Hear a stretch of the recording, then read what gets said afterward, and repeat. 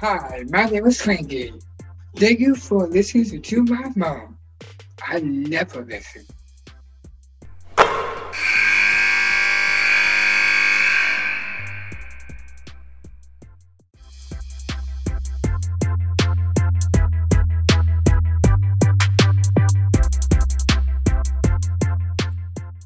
Nothing But Net loves to take a little bit of a deeper dive. And today we are joined by Daryl Trujillo, who is going to help us with some mid-major breakdown. There's some conference tournaments going on right now in the mid-majors, and we want to show a little love to some of those leagues that don't get as much exposure as some of the power leagues. So, Daryl, thank you for being with us. Always a pleasure, Debbie.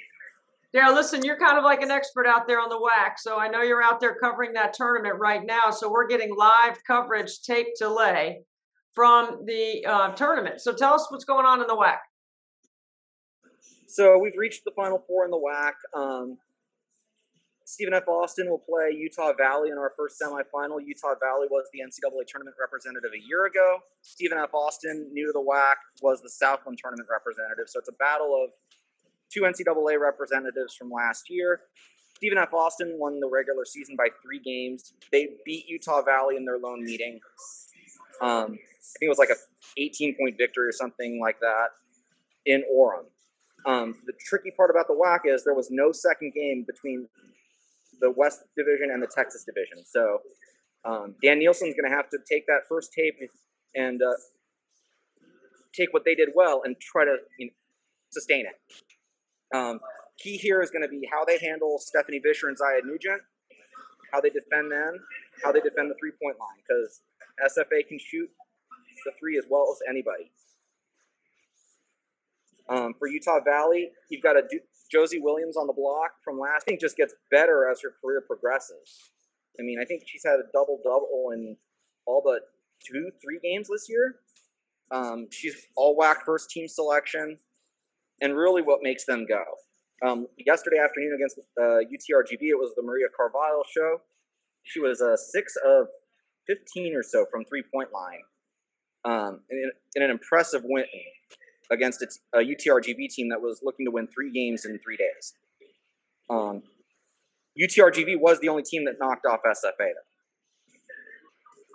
In that second semifinal, you've got a CBU team that is looking to get their first win over Grand Canyon for this year, although the Lancers beat the Lopes all 3 times last year. So it's kind of a flip of the switch for Jared Olson and Molly Miller as they get ready to do battle this afternoon at 2 o'clock Pacific. Is that Molly Miller's 3rd year at Grand Valley? Second year at Canyon. Second year at Grand Canyon? Okay, so she's done a very nice job in building that program up. Who do you expect to see in the finals coming out of there? And if not, if there's an upset, how many teams might play in the postseason out of this league? If an upset were to occur, I don't think we'll get 2 NCAA tournament teams. You could probably see 1 NCAA, 1 WNIT, and a WBI for a total of 3. I think the resumes of the teams in this league are that good. I see SFA winning the whole thing. They beat CBU in their only meeting in Nacogdoches, Texas, at the tail end of January. Jared Olson again has done a great job. Caitlin Harper won Player of the Year for the second straight year. For the second straight year, a Lancer has won that award. Stephen F. Austin made them look really, had a tough day offensively in Nacogdoches, and if they get through Grand Canyon and Molly Miller's pressure defense, I don't know that they can beat Grand Canyon and SFA on back-to-back days. Daryl, is there one particular style of play in the WAC that permeates the whole league? Like, is this a defensive league? Is this a three-point shooting league? Is there some commonality amongst the teams? I like to think of us as a three-point shooting team. Although Molly Miller is changing the reputation of our league into a defensive league because them and SFA are in the top 10 nationally in turnovers forced and in steals per game. I believe the Lopes are leading the nation in steals per game last time I checked that category. Okay, so I think Lamar is a team out there that has in the past has led the nation in steals as well. So I'm guessing small, quick guards and really good scheming on the defensive end. Yeah, small, quick guards, really good steaming, but really, really good players all the way around, defensively and offensively. Like I said, you got Josie Williams and Caitlin Harper as our two premier post players. Ani Oleda, one of the top guards in the nation. If CBU's stats were eligible to be put on the national leaderboard, she'd be second in assists per game by I think it's like a tenth of an assist. Behind Caitlin Clark, who leads the nation. Yeah. Okay. All right. What about the Colonial Athletic Association? What do you know about them? In the Colonial, Drexel and Delaware, I have a feeling about those two meeting in the final. And I grew up out in Delaware. Fair disclosure. I grew up in Delaware. I was a Delaware fan from the Atlanta Deladon teams till now. Natasha Adair has done a wonderful job there, and Amy Mallon too has done a really good job stepping in for Denise Dillon, who went over to Villanova. I love Jasmine Dickey's one of my favorite watches in the women's game. 25.0 points per game, third nationally in scoring. The Hens were second in the regular season. Yeah, the only difference that lost to Drexel at the DAC. Yeah, it's a great league. I mean, I live in the Southeast, so we've got some teams in the Colonial that are in this part of the country too. So the East Coast is very well represented. I know Natasha Adair personally, so I know how hard they work. And Jasmine Dickey, what do you love about watching her game? Because I can tell you what I love. I love that she can flat out get a bucket anytime she wants. I love the three-level aspect. You like the three-level scores, right? I do too. I love that she's got a mid-range. I love that she can stretch you out to the three, and then I love that she's got a blow-by. Yeah, that'll be a really interesting final should Drexel and Delaware meet for the championship, which it looks like they're heading in that direction. What do you have about the Big West, Daryl? What you got there? The Big West has been the UC Davis show for the last couple of years. Expect more of the same. UCR, under Nicole Powell, who was at GCU before Molly Miller, has been the surprise of the league, I think, this year. 9 wins. They were expected to finish 11th by the coaches and the media. And Powell has done one heck of a job getting her players to exceed those expectations. They'll play this afternoon in a second round game. Who was the coach of the year in that league? Coach of the year was, I want to say it was Jeff Cameron from Long Beach. Or Jeff Cannon from Long Beach. And Long Beach, he's done a great job. I've loved what he's done with Long Beach State too. When Jody Wynn left for Washington, he stepped right in. Had one kind of year of getting acclimated to the big chair, but from then on, it's been smooth sailing for the 49ers. Or I guess they like to be called the Sharks now. Well, what do you like about the Big West? Like, who are the two teams you expect to see in the finals out there? And the same question about the postseason for that league. In terms of bids to a tournament, I don't see the Big West getting multiples. Right. I just don't see the quality scheduling.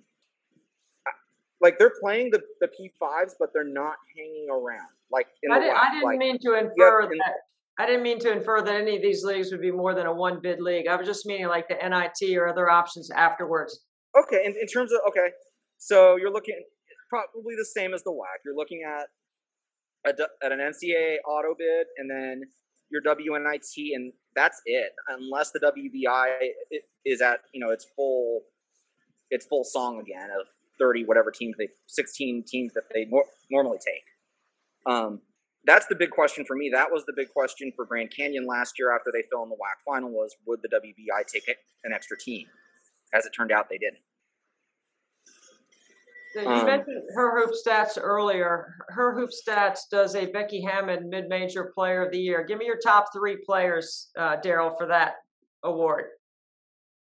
For me, it'll be Dickey, Vischer, and then Harper. They were all on the watch list at the start of the year.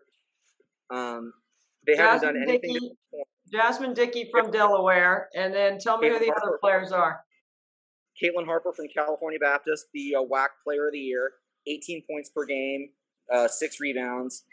And then Stephanie Vischer from SFA, 14.3 points per game, just under 7 rebounds a game, and then a 38% three-point shooter. All 3 were on the watch list at the beginning of the year. Haven't done anything to, fall below expectations. It'll be those 3, and I expect one of them to earn it. Okay. And especially then, Dickey missed some beginning of the year too. Yeah. So tell me about the transitional debate that you have experienced out there with Grand Valley or Grand Canyon, excuse me, and then what you've seen happen on the men's side. I know you have an opinion about that. What is it? So the transition rule reared its head again this year with Bellarmine's men. The Knights made their way through the A-Sun. They won the tournament, just like the CBU women did last year. And just like the CBU women, they couldn't go to the NCAA tournament because they're still transitioning to D1. But what I'm seeing online is that the Knights are not being allowed into the NIT, which I do have a problem with. I think CBU set the precedent last year. If we're going to let transition teams play in the NIT, then you have to let Bellarmine play in the NIT. If we're not going to do it that way, then we have to look at the transition rule, because to me, if you earn the bid, you earn the bid, transition or not. You've earned that spot. You've earned that chance to play in the NCAA tournament. Like Jared Olson at CBU said in an interview with Sports Illustrated. Okay, let us play, but take away our tournament share. Send that tournament share to the conference to divvy out. But don't punish the kids and let my kids have the opportunity to play in the NCAA tournament. Even though we might draw one of the top 4, Stanford or UConn or somebody of that nature. The transition teams deserve the same opportunity to, if they've earned their bid, play in the NCAA tournament as the full-fledged teams, but maybe, like I said, divvy out that conference revenue back to the conference office. So you think the NCAA? And that's my take on the. You think the NCAA should take a look on those teams that are transitioning from 2 to 1, and whether they do or don't allow them play in the postseason. If they do allow them to play in the postseason and they win, they should reap the benefit of winning, and then maybe their share go back to the conference. Absolutely. I mean, we'll never know what that last year's CBU team would have done in the NCAA tournament because of that rule. It sounds like this year we'll never know what this year's Bellarmine men's team would have done in the NCAA or the NIT because of that rule. And I find it kind of perplexing that they let the CBU women into the NIT, but they're not letting the Bellarmine men into the NIT. Yeah, the tournaments are run differently. As you know, the NIT on the men's side is owned by the NCAA and not on the women's side. So there could be a difference of leadership and philosophy there. But I think it's a good point either way. I know personally my son is transitioning from D3 to D2, and they didn't get to play in their conference tournament because of the transition, which, I know what you mean. It's unfair. These kids are moving up a level. It's not like they're moving down a level. They should be able to play. But that's just the way the rules have been in place. And I don't like it either personally, but that's what the rule is for now. It's good that you're bringing it up. Yeah, and it's something that I hope as teams begin to, ponder transitioning and their futures as a program, maybe it is something that the Coaches Association, needs to present a proposal to have redress. Because, like I said, okay, the CBU women last year would have probably been, a 13, 14? But who knows? The way they shot the ball, they could have given somebody, a 7 or a 6 or a 5 some trouble. Yeah. Well, Daryl, here's what we're going to do. We're going to wait till some of these mid-major tournaments finish, because we still have a lot on the deck for women's college basketball and determining who gets to play and who doesn't on Selection Sunday. And then once we get closer to the Sweet 16, if we've got some of those mid-majors hanging around, we'll get you back on to give us a breakdown. How's that sound? Absolutely fine. That is perfect. All right. Well, I appreciate you taking the time. Thank you so much, Daryl. Any parting shot for your final say on the podcast? Because I know you're a big fan, so I know you listen. No, just give your local mid-majors the same watch as you would give a P5.